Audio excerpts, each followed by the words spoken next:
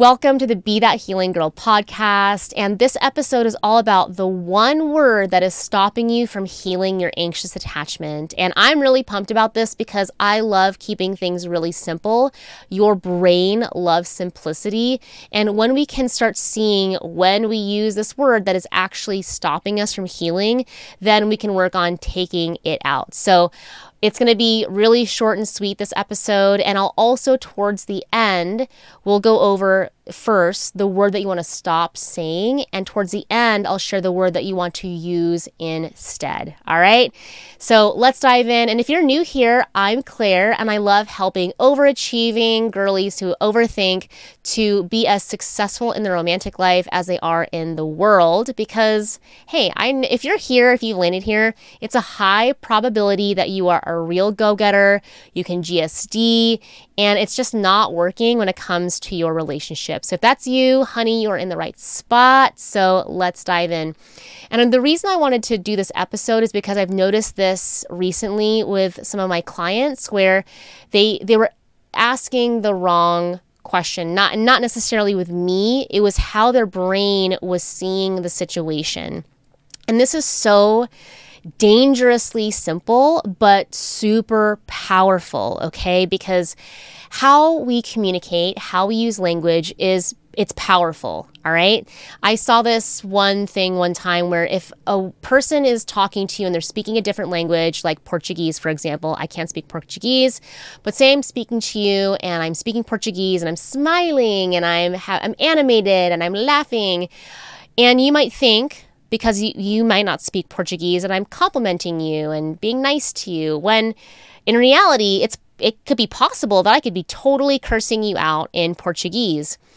So that's an example of how powerful language is. If we don't understand how we think or how we talk about things, the literal narrative or the dialogue that's going on in our head, if we don't understand how we say things, then we're going to have a really hard time looking at reality. The reality is that Portuguese-speaking person could be totally cussing you out with a smile, but because we don't know that language of Portuguese, if we don't know our own internal dialogue, our own language and how we say things, then we're going to have a hard time. And of course, it's going to be confusing when we have situations and we're talking to ourselves and we have this internal dialogue that we're spinning out because we don't understand. And we can not understand concepts even when we speak English. I mean, this is not new, but it's important we start to look at how we subconsciously talk to ourselves. And this is not deep shadow work, but it's literally how are you talking to yourself that really can impact your reality. Because what we feel, what we think becomes our reality. That's just true. So I've noticed this with a couple of my clients this week where a few of them kept saying this word. They were asking questions with this word. And I absolutely feel that this one word it's just low vibration when it comes to making change or transforming or taking action. And the word is why. Why can be a very low vibration word when we're sitting there and let's just say, I just use this analogy a lot, but we're fighting a dragon, all right? So we imagine a knight or see a knight that's fighting a dragon. A low vibration knight asks, why is the dragon's breath so hot? Why is the dragon's scales so hard like armor? Why is its wings so big? Very low vibration, a very low state of being and thinking for the knight, right? When we think of a knight in shining armor or a warrior, they're not asking why. Okay, so when we ask why is this person doing this to me? Or why can't they act the way that I want them to? Or why? I understand how it's easy for our brain to go there because, yeah, our brain does want to figure out why, but that is exactly the thing that's causing you to spin out, to overthink, to ruminate over situations. So why can be a really slippery slope, and I really encourage to start to take out that language when it comes to situations or when we're in certain phases of relationship, like we're dating and they're not texting back, or we want to move on to the next step. We want to meet their parents. We're like, why aren't we meeting their parents? Very low vibration, right? Instead, when we see situations, we want to replace why with how. How is high vibration. It's based in action. So the knight or the warrior, instead of saying, why is the dragon's breath so hot? It goes, okay, how can I move around the dragon breath and get the dragon, all right?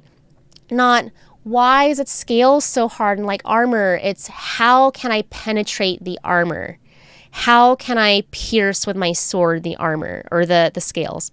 Instead of saying, why is its wings so big and just blowing me all over the place? How can I maneuver around the wings? How can I get the dragon to stay on the ground? So, this is like really, we just changed one word. And one word, changing one word can be so powerful in the outcome. All right. Just so imagine the knight that's like, why is your breath so hot? Why? Versus the knight that says how, right? Because how is based on action. It's based on curiosity. It's not this low vibration of why is it happening to me? So when I encourage you to start changing how you say things, just one word can make such a huge difference in your life when you start to understand the language with which you talk to yourself, the language with which you say things. You can literally stop the self-sabotage in its place, because self-sabotage starts with why.